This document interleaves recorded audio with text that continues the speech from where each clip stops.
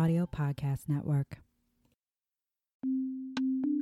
Welcome to the True Crime Podcast you can binge on your lunch break. My name is Joy. I am a school librarian, obsessive researcher, and lifelong true crime nerd. Each week, I'll be bringing you a new case to dissect. We'll focus on the facts, giving exposure to some of the lesser-known stories in the true crime world. You never know what you might learn.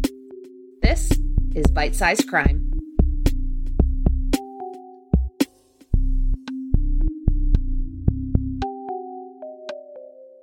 Welcome back to Bite-Sized Crime. This week, we're exploring a different kind of case, one that involves not only a missing person, but also a missing airplane.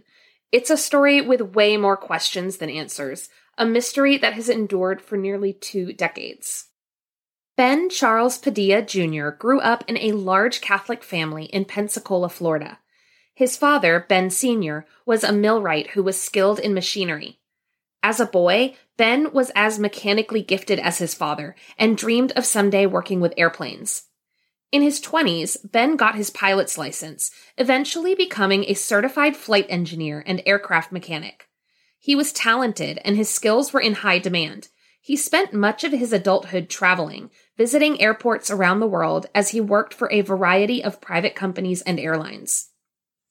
In May of 2003, then 50-year-old Ben was working in the Republic of Angola on the west coast of Africa. He was overseeing the rebuilding of a Boeing 727 at the international airport in the capital city of Luanda. The plane had once been a passenger jet for American Airlines, but it had been sold to Aerospace Sales and Leasing, a company based out of Miami. It had then been repurposed to transport diesel fuel, a process which involved removing all the seats to fit multiple 500-gallon tanks of fuel. By the time Ben arrived in Angola, the plane had been sitting on the tarmac in Luanda for 14 months and had racked up thousands of dollars in fees.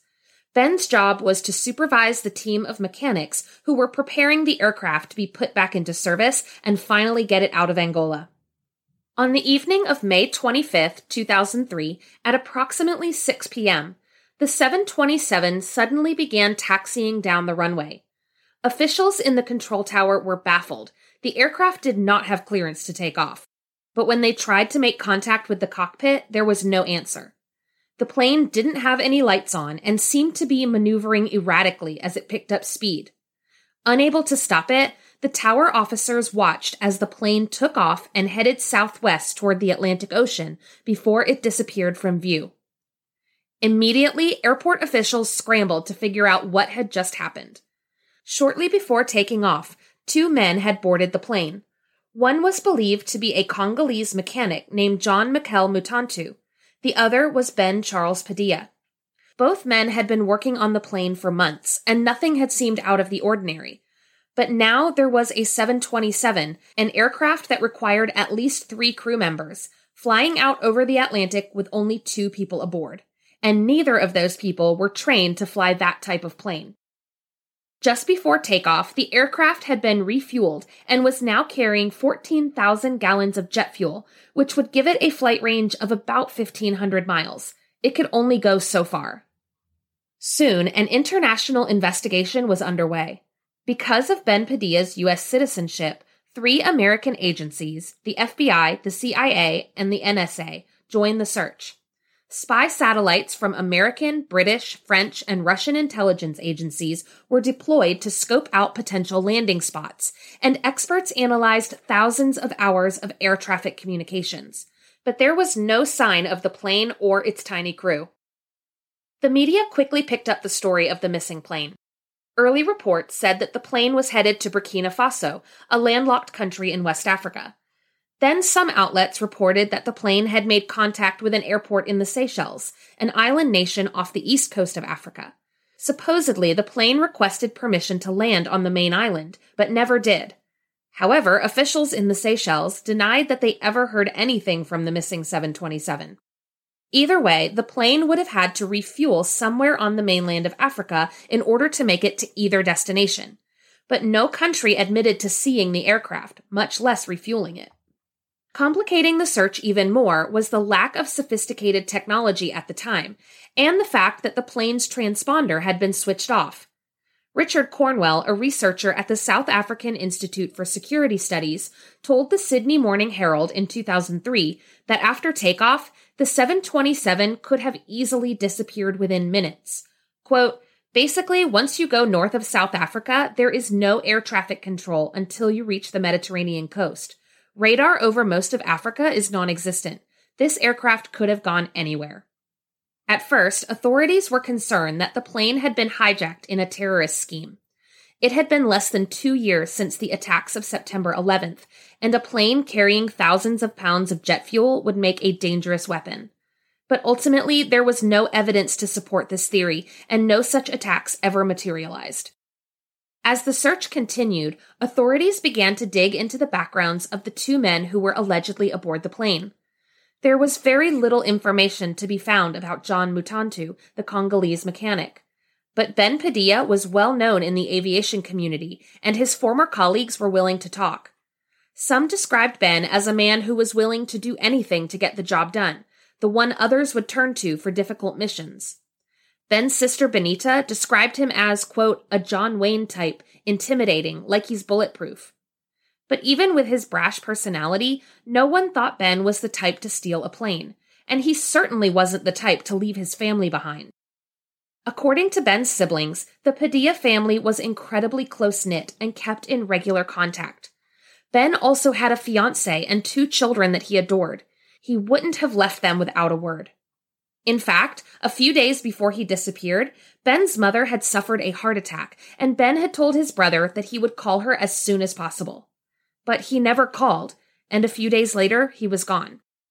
His brother Joseph told reporters, quote, "If he was alive and knew all this mess was going on, he would contact us." By now, the word was out, and the whole world was looking for the 727.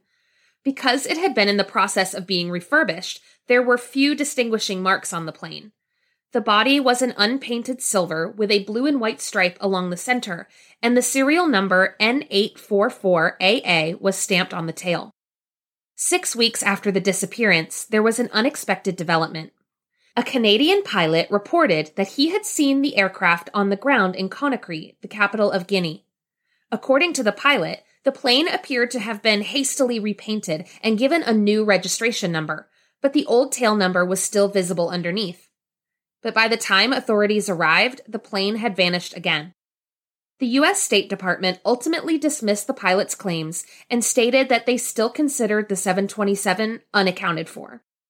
For 2 years, agencies performed intensive searches across Africa, focusing on countries like Sri Lanka and Nigeria. Then, in 2005, the searches stopped with no explanation. The FBI said that there were very few leads that hadn't amounted to anything, and the case was officially closed. For a while, the missing plane and its 2-man crew were largely forgotten by the media and the public. But in late 2009, there was renewed interest in the case when the wreckage of a burned-out 727 was discovered in the deserts of Mali. At first glance, it appeared that the plane had crash-landed and burst into flames on impact. But an international criminal investigation soon discovered that the plane had been deliberately destroyed. It had apparently been used to traffic cocaine across the Atlantic as a part of a large drug smuggling ring, then dumped in a remote area and set on fire. Many believed that this could have been the plane missing from Angola, but authorities ultimately ruled that out. It was just another ghost plane, an unregistered aircraft being used for nefarious purposes. After that, all that was left of Ben Padilla, John Mutantu, and the missing plane were theories. Immediately after the disappearance, U.S. intelligence agencies indicated that the plane had most likely been stolen for drug or weapons smuggling. It had probably been given a false registration number and shuffled around the African continent. But Ben didn't have a criminal history and had never been tied to the drug or weapons trade. Another theory that gained traction was that the plane had been stolen as a part of an insurance scheme. Because the 727 had been racking up airport fees in the tens of thousands, was it possible that the owner had arranged a way to avoid paying and cash in on an insurance policy? The owner of Aerospace Sales and Leasing had previously been convicted of accounting fraud with one of his other businesses, but there is no proof that that happened in this case. The owner claims that he never received any insurance money because he had no proof that the plane was actually stolen. Yet another theory is that the plane was taken to a nearby hangar and stripped for parts. Some believe that the plane simply crashed into the Atlantic. Either way, not a single piece of the aircraft has ever been found. Ben Padilla's family believes that he did not take the plane voluntarily, but that he was forced to do so against his will. In an interview with CNN, Joseph Padilla recounted a conversation he had with his brother a few months before his disappearance, in which they discussed the events of September 11th. According to Joseph, Ben had said, quote, "If that ever happened to me, somebody could come in the cockpit on my plane, I'd down that plane in a New York second." Joseph believes that someone was waiting inside the aircraft when Ben and John boarded, then held them hostage and forced them to take off. Quote, "If he's still alive, the only way he wouldn't have contacted us is if he's being held captive someplace.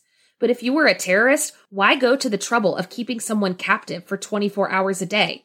I hope I'm wrong, but I've got to face the reality that my brother is likely deceased." Ben's sister Benita agrees, but there is still a lingering feeling that her brother might be alive. Quote, "I keep hoping against hope that maybe he's tucked away somewhere." It's been nearly 20 years since Ben Padilla, John Mutantu, and the Boeing 727 disappeared without a trace. U.S. officials have said that they do not believe Ben Padilla is guilty of any wrongdoing, and he is still considered a missing person. And throughout it all, Ben's family continues to hope for answers. Thank you for listening to Bite-Sized Crime. This episode was written, researched, and edited by me, Joy Scaglione. Theme music is by Arts Guitars. For episode transcripts, pictures, and sources, please visit bitesizedcrimepod.com. You can also follow the podcast on Instagram at bitesizedcrimepod.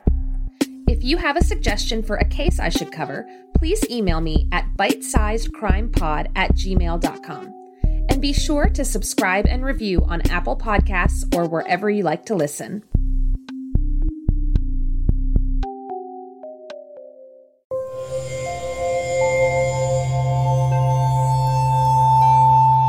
Part of the Boundless Audio Podcast Network.